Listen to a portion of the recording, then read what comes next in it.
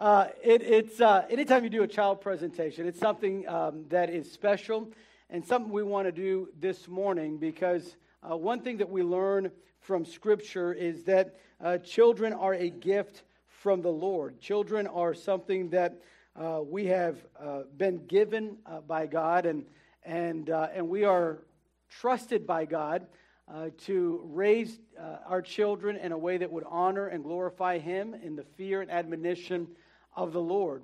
And this morning, God has blessed one of our families with a new baby in their family, their second son, and one that we want to pray for and present this morning. So I'm going to ask if Josiah and Daniela Signs would make their way up to the platform.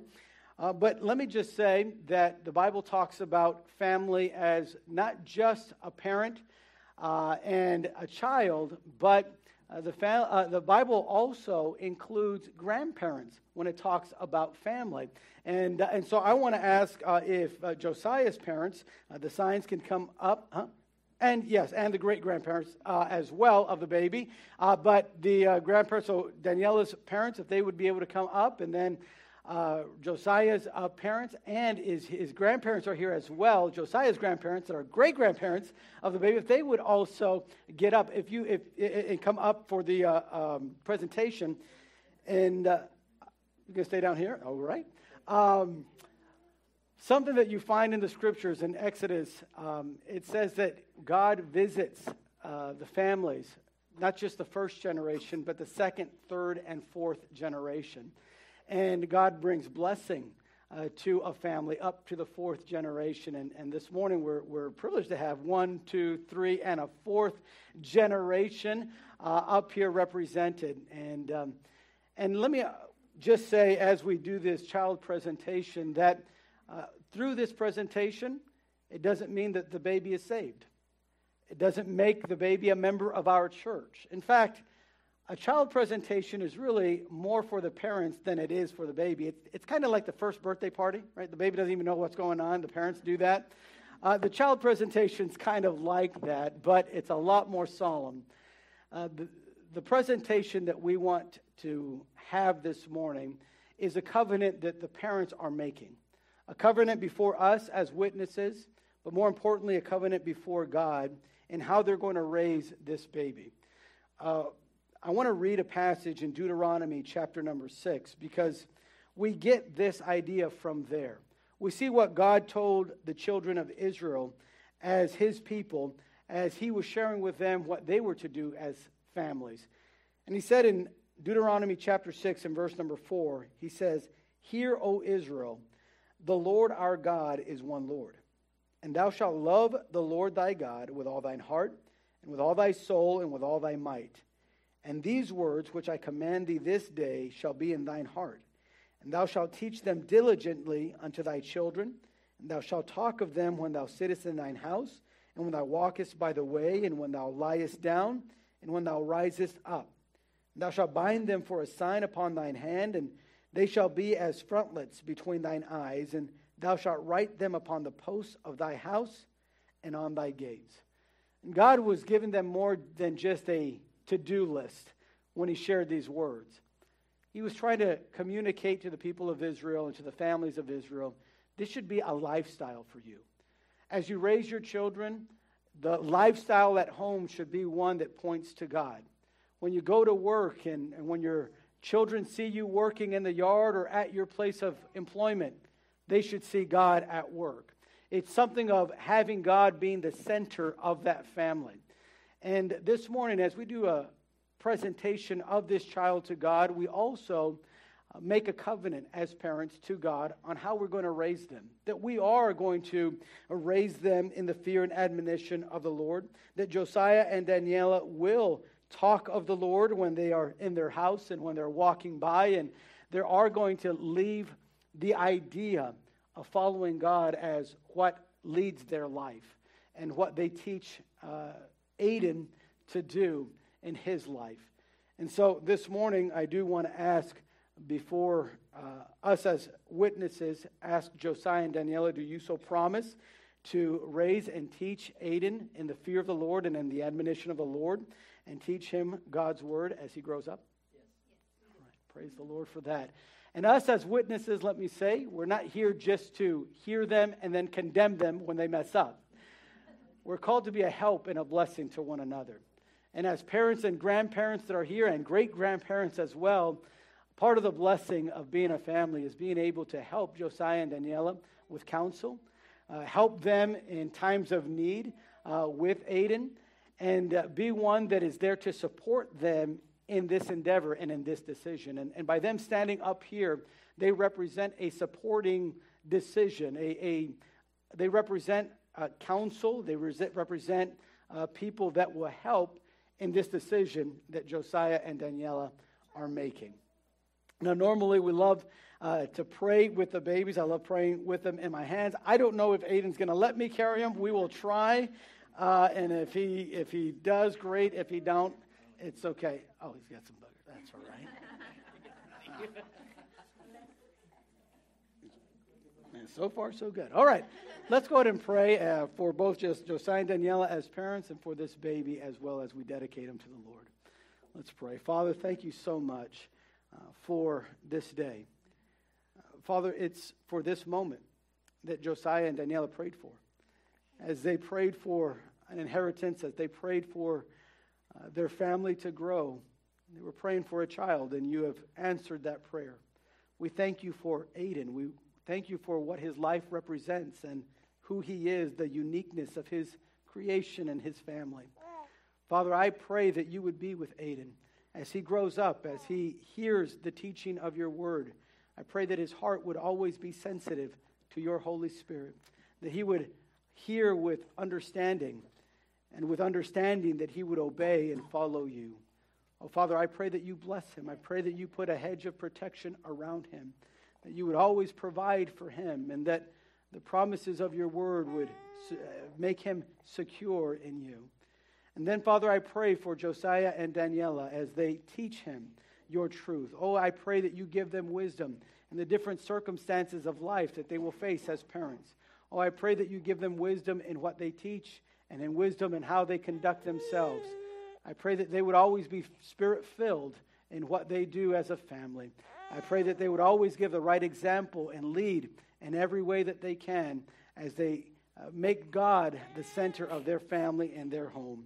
Father, I pray for Aiden's grandparents and great-grandparents. May they be a blessing in teaching him the truth of your word. And we ask all this in Jesus' precious name. Amen. Amen.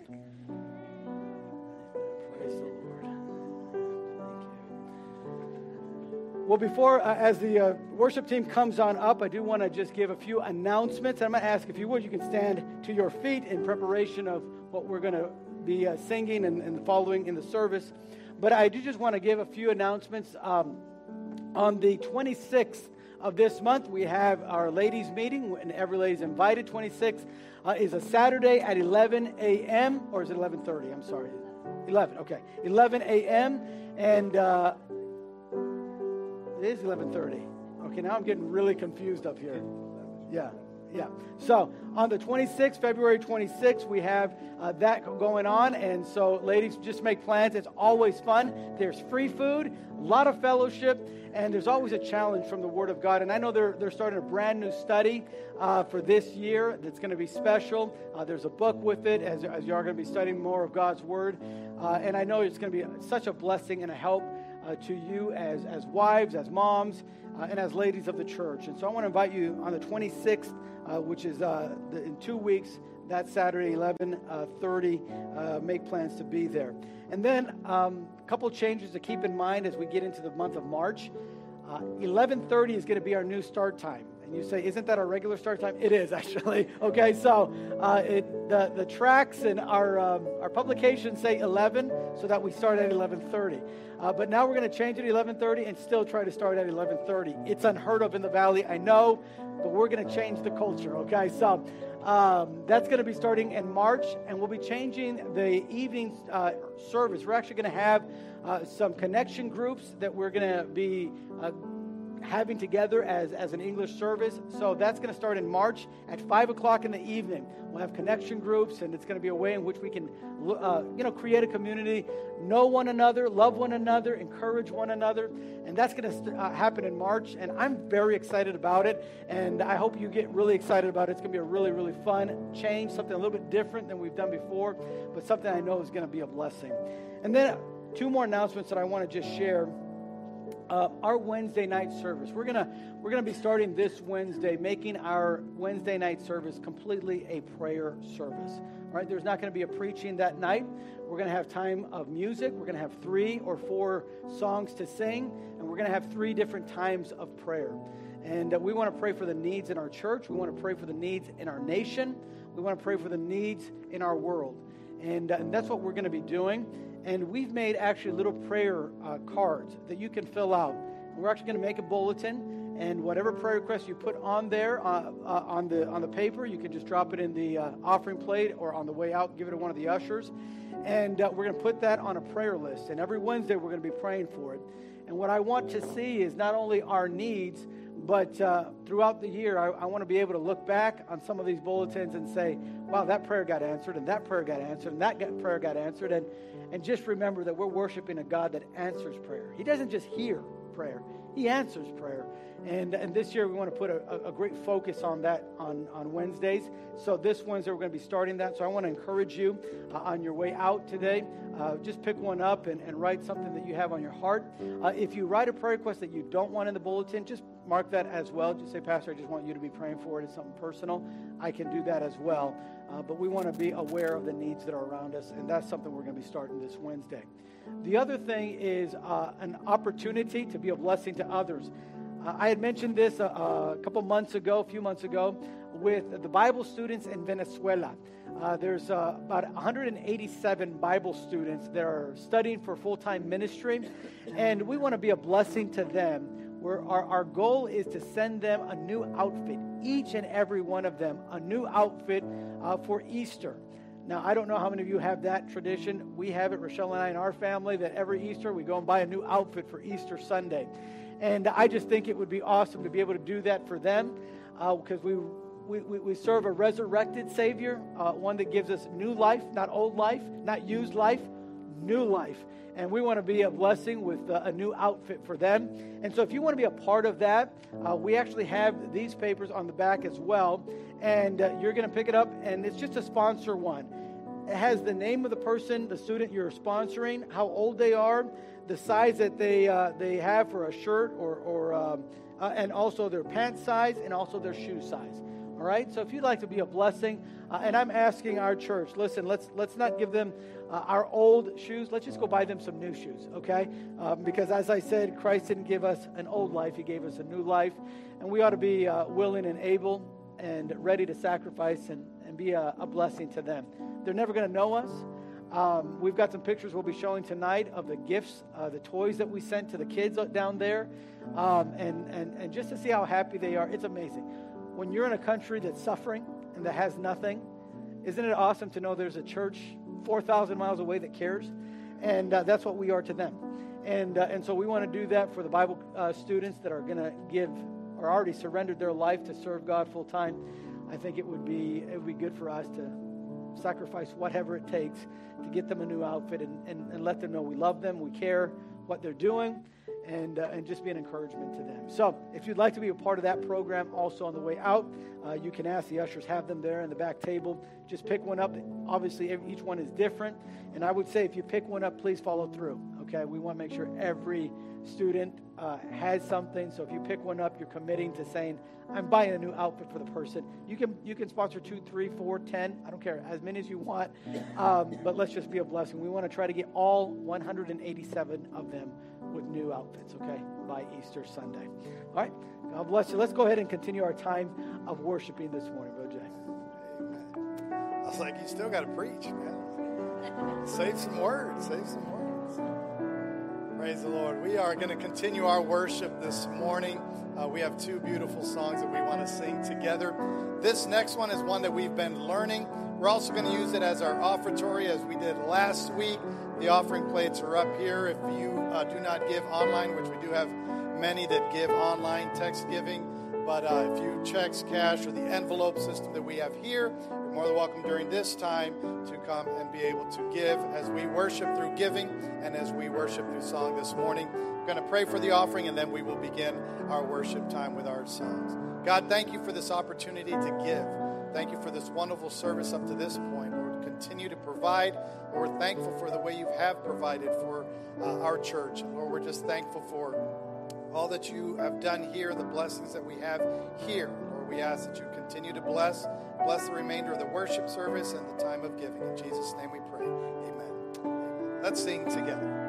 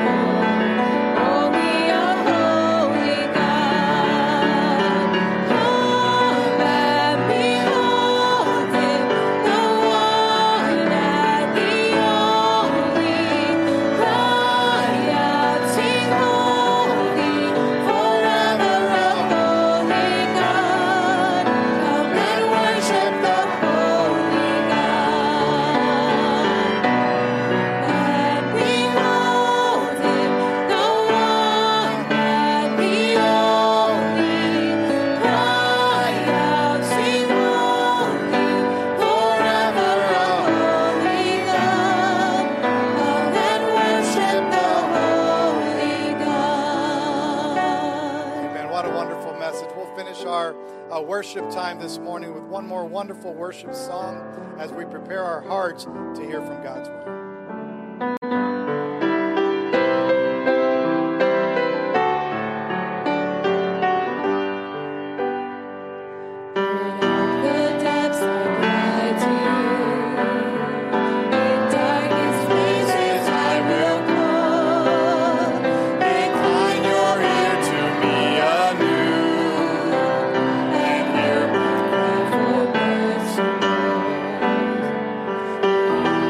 Calvary.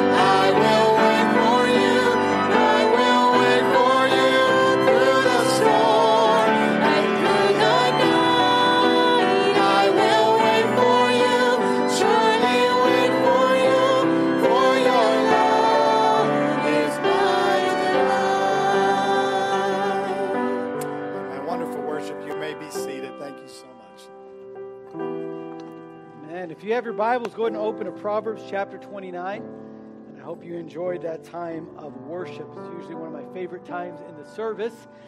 We want to do all that we can in a service to worship God, to praise God, and to give to God, and to hear from God.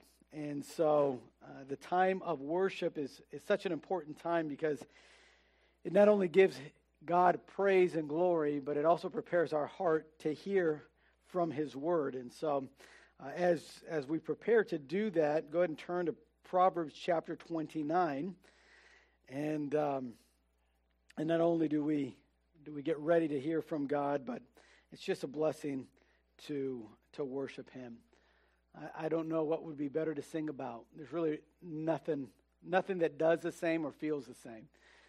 I'm sure you, like me, tomorrow might sing a nice song to our wife of how much we love them and how much we appreciate them, and maybe write that in a card as well, and maybe even get flowers and do what we're going to do. But there's something about just singing to God about His love that no romantic song can replace. It's just crazy, but it's just the way it is.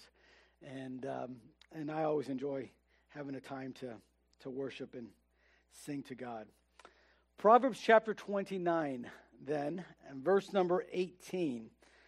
This is a passage that might be pretty familiar for those that grew up in church, and if you haven't grown up in church, it might be something new for you this morning, but this is a verse that's used many times for different occasions and different situations. One that I've preached early on in my ministry, not really understanding it totally, as when I finally studied it a little bit deeper, and something that has been a help and a blessing to me as I've understood it. It's a really short verse, and yet it has so much to teach us and to tell us, and so hopefully this morning in our short Bible study, we'll be able to grow in our walk and grow in our understanding of what God's Word says. It says in Proverbs chapter 29, verse 18, where there is no vision, the people perish. But he that keepeth the law, happy is he. I'll read it again. Where there is no vision, the people perish. But he that keepeth the law, happy is he. Did you know that the greatest need in America today is vision? It's vision. We don't need bigger schools. We don't need larger bank accounts or more handouts from the government. We don't need better health care, and we don't need peace at all costs. What we need really in America is vision. Now, Proverbs was written by the person that is considered by most to be the wisest man that has ever lived on the earth, King Solomon. And he writes these Proverbs, and these Proverbs are little short sayings that were to teach deep truths in a way that people could remember them, that the people of Israel would understand and know, oh, this is what it means. Now, we kind of do that in our culture as well. We say things like, a penny saved is a penny earned, right? Or we'll say, early to bed and early to rise makes a man healthy, wealthy, and wise, right? I mean, we have these sayings that we teach our kids so that they can kind of understand a deeper truth or something they can apply in their life. And King Solomon did that in this Proverbs, what we know as the book of Proverbs. And the reason that they did that was because, unlike today, they didn't have printing machines and they didn't have all this marketing stuff where everyone had a Bible in their hand or on a laptop or on a phone, right? They didn't have those tools. And so the way that they were going to learn the Word of God in their culture and in their time was they had to memorize it, right? There was one scroll or two scrolls or just a few of them, and they all stayed in the temple. So if you wanted to read the Bible, you were going to go to the temple. If you wanted to learn what the Bible had to say or teach, you're going to go to the temple for that. You couldn't just do a Bible study there in your living room by opening a scroll. You didn't have one. Okay, and so most of the scrolls were kept there, and so these Proverbs were meant to help parents, to help teachers, to help just everyone teach what God's Word says in a simple, concise way, but in a way that we could apply into our life, something practical to use. So when you read this, where it says, where there is no vision, the people perish, it was something like, okay, well, what does that mean? Now, I remember the first time I read this, I thought I knew what it meant. I said, oh, vision. Vision is like, well, I mean, usually it's one of two things. Vision is seeing, right, clearly. If you can see, sometimes we think, okay, the reason we use glasses, right, they're corrective lenses to help our vision so we can see, right? And so when we hear that word, sometimes we think of that. The picture is glasses. But here in this passage, he's not talking about being able to see. Another thing that we think about is, oh, no, okay, well, but vision also is like something that's going to happen. When you see it before it happens, sometimes it comes in the form of great planning.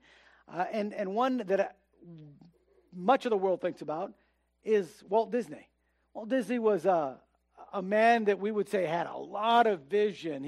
He went to Florida where there was just swamps and grass, bought all this property and developed it, and now there's what we call Disney World. I mean, it's as big as some cities in America. It's huge. And we say, Walt Disney, what a man of vision. He started in L.A. with a theme park, but do you know there's a theme park? The whole theme park in L.A. fits in the parking lot of Walt Disney World. I mean, his vision went from this to that much bigger, and we look at him and we go, man, he's a man of vision. And by that, we just have the understanding he's just someone that saw something that others did not see. But in this verse, vision has nothing to do with that either. In fact, when you look at the word that is here, the word that is translated into English as vision, it really means divine revelation. It means God's communication to man. To put it simply, it's a message from God. So when Solomon writes this and is sharing this with the people, he says, where there is no communication from God, the people perish. So we need to know vision is communication from God. The other key word in this little proverb is perish. Now, normally we think of perish as something dying, something ceasing to exist. And you can use the word perish in that sense. But in this context, it doesn't mean that. It doesn't mean where there is no communication of God, people die. That's not what this proverb is teaching. In fact, the word perish here literally means to cast off restraint.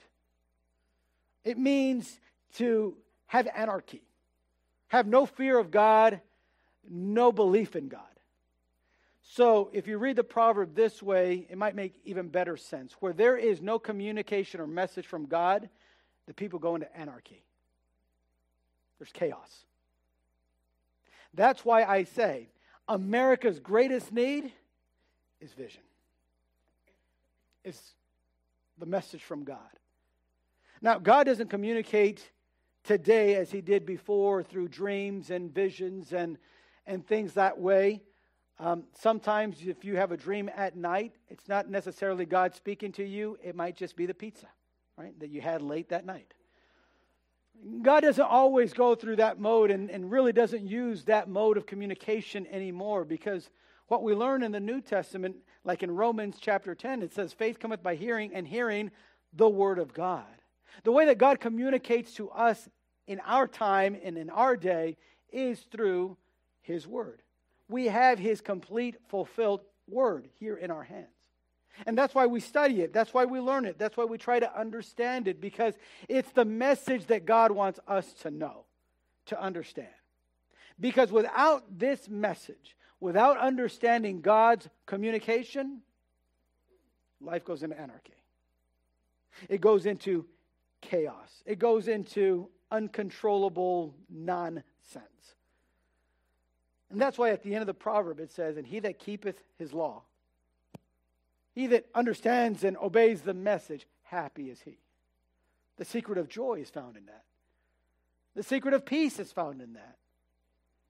In understanding the message of God. So this morning as we study this verse, I want to just look at it in three different aspects. Okay, in three different ways, if you would. It's kind of like when you have a diamond and you let light go on the diamond and it shouts out, it goes out through different ways depending on the cut of the diamond. There's a lot of lights that it's going to give you and a lot of angles of that. That's what we want to look at this verse as. And by the way, the Bible says that God's truth is like jewels, like precious stones. And so when you start studying them, there's more ways to cut them and there's more ways to look at them. And so we're going to look at 3 different ways to look at this proverb that says where there is no vision, where there is no message of God, where there's no communication of God, there's anarchy. And the people go into chaos. Notice, if you will, in the first aspect, in the first lesson that we learn here is a principle from God. And the principle is this: disobedience is destructive, while obedience is delightful. When you hear this proverb, the kids were supposed to understand disobedience is destructive in your life, but obedience is delightful. Now, this principle of verse 18 does give us the negative and a positive. So let's look at the negative first there. The negative. And the negative is this: disobedience is destructive. Now, have you ever thought what the world would be like without the truth of God's word? You say, well, I mean, it's pretty bad, but has it ever been that bad in a society? There's a book in your Bible. It's the 7th book, the book of Judges. The Bible says in the book of Judges that there came a generation after the generation of Moses that didn't know God. One that didn't care about the message of God. And that society was pure anarchy. And you can read through the Judges, the book of Judges, and you can see how life was. It was dangerous. It wasn't fun. They were in captivity a lot. The society was so bankrupt that sexual immorality was just rampant. Violence was everywhere. No one was safe. No one was secure. It was just a life of fear. A life of always being in bondage. A life that you're just trying to survive. You're not even enjoying. There's no delight. It's just survival. That's what life is without God. That's what life is without the truth of God's word. It takes us into something that is wrong. In fact, at the end of the book of Judges, it says, "And in those days there was no king in Israel. Every man did that which was right in his own eyes." When you get to a point in society where right is determined by a person's just perspective, then there's going to be anarchy. It's going to be chaos. I mean, when you get to a point in society where marriage can be whatever you want it to be, it's just 2 people that love each other. I mean, that's in my eyes. Then there's going to be anarchy. When you get to a point where it says, well, worshiping God, I mean, whatever's best for you. Oh, the way to get to heaven? Well, whatever's right in your eyes. How you treat one another? Well, what do you think is right? What? Oh, the lifestyle that you live? Well, I don't know. If it doesn't bother you. Okay. I believe we see a lot of that in America today. I don't have to give you 100 different examples of that. I think you can see that in our society. Of the casting off of restraint. And everybody's just doing what they think is right. Everybody's defining everything how they want. And now it's getting to the point, as it was in the days of Isaiah, where good is called evil and evil is called good. The fact that someone says, no, marriage is between a man and a wife, and that's how God instituted. Oh, bigot. Where we say, this lifestyle is an abomination to the God of the Bible. Oh, you're wrong. You're hateful. Why? Because it's all in their own eyes. And there's a principle to be taught to our children. There's a principle to be lived out in our life. It must be understood. Listen, disobedience to God's word is destructive for you. It's destructive for us as a society. It's destructive to us as a nation. And by the way, you say, well, where did that start? With the devil. He's the first one. He's the first one to act upon disobedience. He was the first anarchist, if you will. Believing that he could be like God, he fell from his stature and made Adam and Eve to sin. He didn't want to be alone in that. And by the way, anytime you're living a destructive life, you never want to be alone. I've noticed that people are living destructive lives always want others to join them. Right? I'm getting drunk. Why don't you come with me? I'm being unfaithful. You should too. Never want to be alone in that. Sin never wants to be alone. And you know what? The Bible says Satan, after he did that, took a third of the angels with him.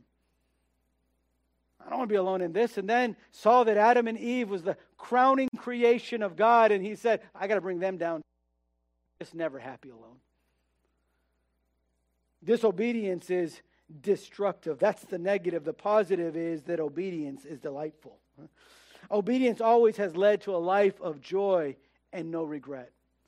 If you look in Matthew chapter 11, it's there in your notes. Verse 28 says, Jesus is talking. He says, come unto me, all ye that labor and are heavy laden, and I will give you rest. Take my yoke upon you and learn of me, for I am meek and lowly in heart, and ye shall find rest unto your souls. For my yoke is easy and my burden is light. Jesus simply said this. He says, listen, obedience is delightful. If you can follow me, it doesn't make life easy. It just makes it peaceful, joyful. You see, because obedience brings delight. Obedience, by the way, as I say that, is not always painless. In fact, this morning in the Spanish service, we were learning about Abraham and the decision that he had to make when God called him out of the land of Ur to go to the promised land. God said, a land that I'll give you. He didn't even tell Abraham where that land was going to be, how long it was going to take to get there. He just said, follow me, let's go. There you're going to find my promises. And there you're going to be different, and you're going to have a different life. And you know what? Abraham had to leave everything behind. His family behind. Aunt and uncle behind. His neighbors behind. His job behind. Listen, to obey God wasn't easy for Abraham. We look back and go, wow. Some commentators think he's probably the wealthiest man during the time that he lived, the wealthiest man in the world. And we say, oh, well, yeah. You know, man, I'd leave that if that were going to happen. He had no idea that was going to happen. And when he was living in the land of Ur, he wasn't as wealthy as he was after. His purpose wasn't, let me leave the land of Ur so I can be rich. He had no idea what God was going to do. He simply had learned this. Obedience to God is delightful. It's worth leaving everything else. When Solomon says, where there's no vision, there's anarchy, he says, but he that followeth the law, happy is he. He's saying there's a negative side to this principle, there's a positive side. Disobedience is destructive. Obedience is delightful. But I want you to notice, secondly, a picture in this. Not only a principle in this verse, but a picture. And this is the second aspect to consider. Notice the picture of the destruction, a falling from God's protection and blessing. You know that with the teaching and preaching of God's word comes God's blessings. It comes upon those that hear it and obey it. Yet, when we decide to neglect the truth of God and the teaching of God, there are consequences, and they're major. Listen, I don't believe it's coincidental that anarchy has come into much of our public school system when they took prayer out. When they try to take God out. I mean, we're still fighting battles of, can we just have the Ten Commandments up? Like now it's controversial to teach our children, lying is not good. It doesn't lead to a happy life. Well, somehow, thou shalt not lie, that's controversial. Thou shalt not kill. You know, I wonder if they would have just kept some of those things in those schools, I wonder if we'd still have the same mass shootings that there is in schools. I wonder if we should start teaching our kids like, hey, taking someone else's life just because you don't like them and out of hate is wrong. I wonder if that might deter one from just going and getting a gun and doing that. But no. They've decided schools are out. No more God in there. And look at the destruction. So what are some of those destructions that have happened since then? And I don't know how up to date these statistics are. These were at this time, I believe, like 5 years ago or so. But notice what it is. Criminal arrest of teens went up 150% when prayer was taken out. Teen suicides in ages 15 to 19 years went up 450%. And by the way, that's not counting pandemic numbers. That's probably gone up even more. Illegal drug activity is up 6,000%, according to the National Institute of Drug Abuse. Child abuse cases went up 2,300%, according to the U.S. Department of Health and Human Services. Divorce went up 350%, according to the U.S. Department of Commerce. And SAT scores fell 10%, even though the SAT questions have been revamped to be easier to answer. Violent crimes have risen 350%. National morality figures have plummeted, and teen pregnancy has escalated dramatically since prayer and the Bible have been taken out. What are you saying, Pastor? I'm saying that where there is no vision, the people perish. When the message of God and the teaching of God's word is out, it's destructive to any society. It's been destructive to our nation. And I wish I could say, well, it's only our nation that suffers, but when we do the same thing in our families suffer. Man, I can't do much about the public school system, but I can do something about what's happening in my life. And how are we doing in our homes? I wonder, is the message of God being communicated and followed and obeyed? Because without it, it's destructive. So you see the picture of destruction, but we also see the picture of delight. It's a joy that's indescribable. I put this passage there in your notes in Ephesians chapter 3, verse 17. Christ may dwell in your hearts by faith, that ye being rooted and grounded may be able to comprehend with all saints what is the breadth and length and height. To know the love of Christ, which passeth all knowledge, that ye might be filled with all the fullness of God. Paul said, I have found this about obedience to God. I found this about faithfulness that my mind can't even. That's what that phrase means. It means you can't really put it into words. You can't really describe it exactly. You can't really paint a picture of it. It's just that indescribable. The delight of obedience. Man, there's something about living an honest life that allows you to not be so burdened and heavy. There's something about being faithful to your husband or to your wife that makes the marriage that much happier. And there's something about just treating people honestly that makes relationships greater, having more joy and trust in them. It's just that living the truth of God's word, it really is delightful. It's not painless. Paul said anyone that lives godly is going to suffer persecution. You're going to have bad days. You're going to have people that mock you. You're going to have people that hate you. You're going to have Facebook posts that try to challenge you and criticize you and undermine you. You're going to have that. But let me just say, living in the integrity of the truth of God's word, it's delightful, even with all of that. Even with all of that. Because happy is he that doeth that law, that knows it and obeys it. Because obedience, it's delightful. And the picture of that delight, man, until you live it, you don't know it. I can give you examples, I can give you illustrations, but until you live it, you just don't know it. Kind of like that old Super Bowl commercial with Lay's, right? Bet you can't just have one. Because that's how it is when you just get into God. the delightfulness of serving God and obeying God and following God, you can't stop. The devil will try to get you to stop, absolutely. Oh, but man, the joy that's in that. The picture of delight. Then I want you to notice, as we finish this morning, that there's a practice in this verse as well. There's a principle, there's a picture, and there's a practice. And that is a practical application of this truth in our everyday lives. I want you to notice, first of all, the neglect of this practice.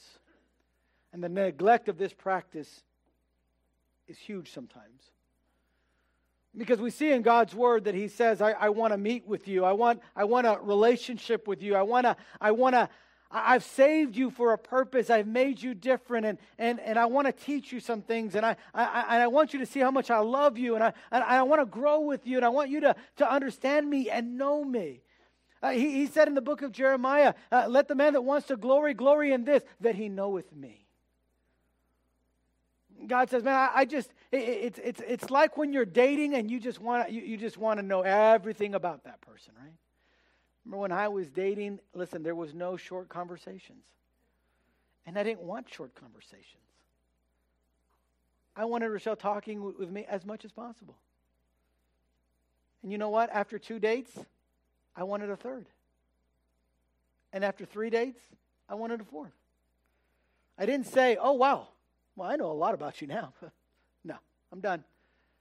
No, that it was just so joyful that, I hope I'm getting this right, 13 years later, 14 years. You know what I should just say? Since 2008, it's just been awesome. Because my math is kind of crazy. Just been awesome. It's been a delight. But you know, when you start neglecting that, if I start neglecting talking with her, spending time with her, getting to know her, listening to her concerns, if I just stop and start neglecting, our marriage suffers. Our family suffers. The practice in this verse is saying, listen, don't neglect having God's message in your life. Don't neglect that. But sadly, I have to be honest, when you look statistically, it seems like God's church has. Let me give you a few of those statistics. Only 19% of churchgoers personally, not as part of the church worship service, read the Bible every day. 19%.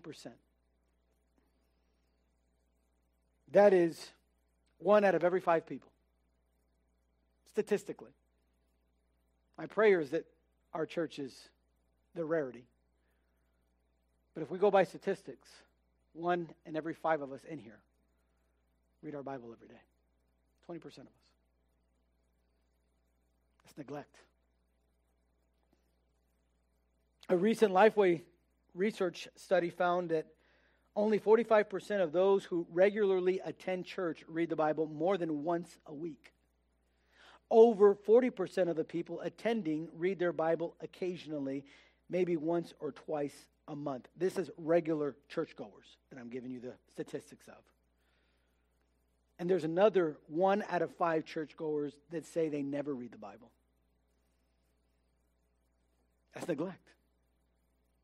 Even with a broader definition of church attendance, classifying a regular attendee as someone that comes 3 out of 8 Sundays, all right, that's not even 50%. Just 3 out of 8 Sundays would make you and qualify you as a regular attendee in this study. They found that only 23 to 25% of Americans fit that. Only 23 to 25% of Americans come at least 3 out of 8 Sundays, in other words.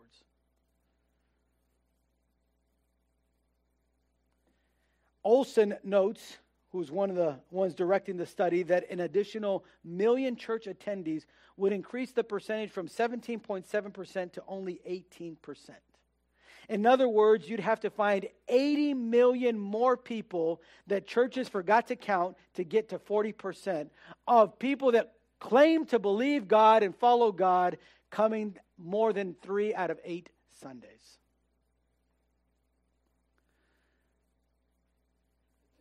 But we love Fox News. What's going on with our country? What is this President Biden doing? He's a nutcase. He may not even know his age. What's going on? And I'm not saying those criticisms are all terrible and wrong, and you can't disagree with his policies, and there's much from our president and this government that I disagree with. But let me just say something. That's not the problem with our nation. Just 4 years ago, we got a guy that had all the policies we wanted. And what changed? You see, the hope of America is not in the White House. And it's not in the Republican Party, though I like that party. I vote a lot with that party. It's not in the Democrat Party with their care that they want to do with all these programs.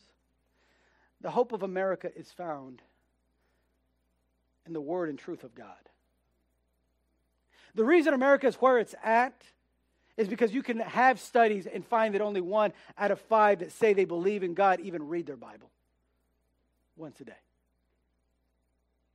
The problem with America today is that you can't even find 40% of them that will come 3 out of 8 Sundays. That's the problem.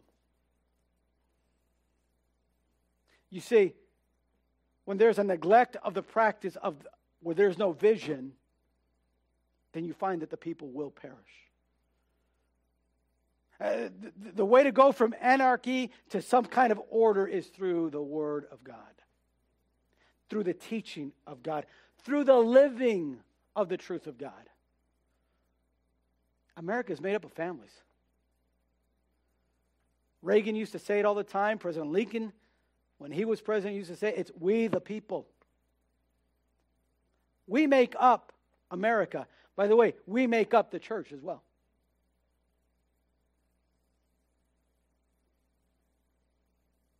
Solomon told his son, you're going to be king after me. His name was Rehoboam. He said, listen, let me tell you something, son. Where there's no vision, you get away from God, you get away from the message of God, the truth of God, the teachings of God, and this kingdom's going to go down. And by the way, it did. You neglect the practice of this, and there are consequences. Oh, but I love the way the proverb ends. But he that keepeth the law, happy is he. Oh, the application is great. When you begin to obey the truth of God's word, you know what you can have? New life. And when you've received that new life, you know what you ought to do with it? Share it. You know, it's crazy. But I've gone to stores, right, without asking anyone anything or talking to anybody. But whatever's on their heart and mind, they'll come and talk to me about. You ever notice that? You're paying for something and, hey, how about the game tonight? Oh, yeah, go Cowboys. They'll talk about it because it's on their heart and on their mind. Or if something happened with coffee, and they'll talk about coffee. Oh, you like this coffee? Oh, great, yeah. You know, for the introvert, that's like their nightmare. Like, cashier, just pay. Just let me pay and let me get out. But there's some people, they just, whatever's on their mind, or they just want to share it. You know, when you're living a life that is applying this truth, you share it. You don't have to have a campaign at church. Let's go, let's reach other people. Listen, you're just going to reach them because you want to reach them. Because it's on your mind, it's on your heart. You're just going to text the guy at work that's having surgery just because, hey, I love him. I hope he knows that he's important. I hope he knows that he can have new life. The application of this brings spiritual growth. It brings a love for the truth of God and for God's word. It brings a faith to believe what God has promised. The application of this. The application of this truth brings unity and love, so that you can encourage others. There in Acts chapter 2, when the day of Pentecost was fully come, they were all with one accord in one place. There was unity. There was love. It wasn't all about themselves, individuals. And we struggle with that, and I'm glad for the freedoms that we have here in our Western world and in America. We've been a beacon of light and of hope for literally the whole world. But sometimes we can take our individualism to a certain extent and to a level that even God said, that's not what I mean. Sometimes that can be very destructive, even for a church. That's why God says, I want you to encourage one another. Love one another by applying this. And then there's joy and happiness. And you build relationships with others and with God, just daily. By the time you get to the end of Acts, chapter 2 there, in verse 44, it says, and all that believed were together and had all things common, and sold their possessions and goods and parted them to all men as every man had need. And they continually daily with one accord in the temple and breaking bread from house to house did eat their meat with gladness and singleness of heart, praising God and having favor with all the people. And the Lord added to the church daily such as should be saved. What happened? They just began to apply it. They understood, hey, where there's no vision, this ain't going to go anywhere. Oh, but happy is he that doeth it, that keepeth the law. Oh man, they found love and happiness and joy and unity and purpose and the promises of God. They found it all by applying the truth. What does America need? Vision. What does my family need? Vision. What does my life need? Vision. Vision. Remember the principle. Disobedience, destructive. Obedience, delightful. Remember the picture of what destruction looks like and what the picture of delight looks like. And remember the neglect of this practice in your life, what it leads to. And just remember the blessings and the joy of the application of this practice. Solomon said, where there is no vision, the people perish. But he that keepeth the law, happy is he. Let me ask you this morning, are you living this truth? Is this proverb something that's real in your life?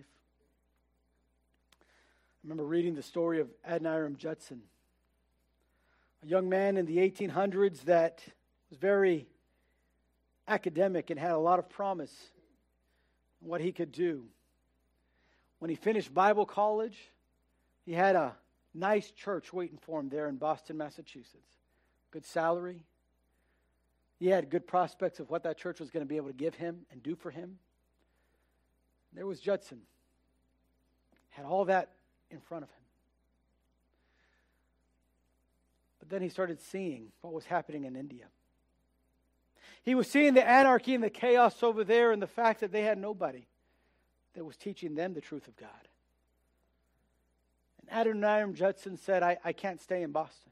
And his mom and his sister pleaded with him and said, what are you doing, Adoniram? You can't go. You can't leave. Look at this job. You're going to have it made. You're going to be able to go just fine. And Adoniram said, no. There's people in need over there. He married a young lady named Anna, and him and Anna set sail and left America. Had some difficulties getting into India. There was the War of 1812 that was going on, and at one point while he was there in India, he was imprisoned for 24 months, 2 years. They accused him of being a spy for the British, and there he was, just trying to be a light, just trying to do what God had called him to do, just trying to apply the truth of this passage, and there he is in prison.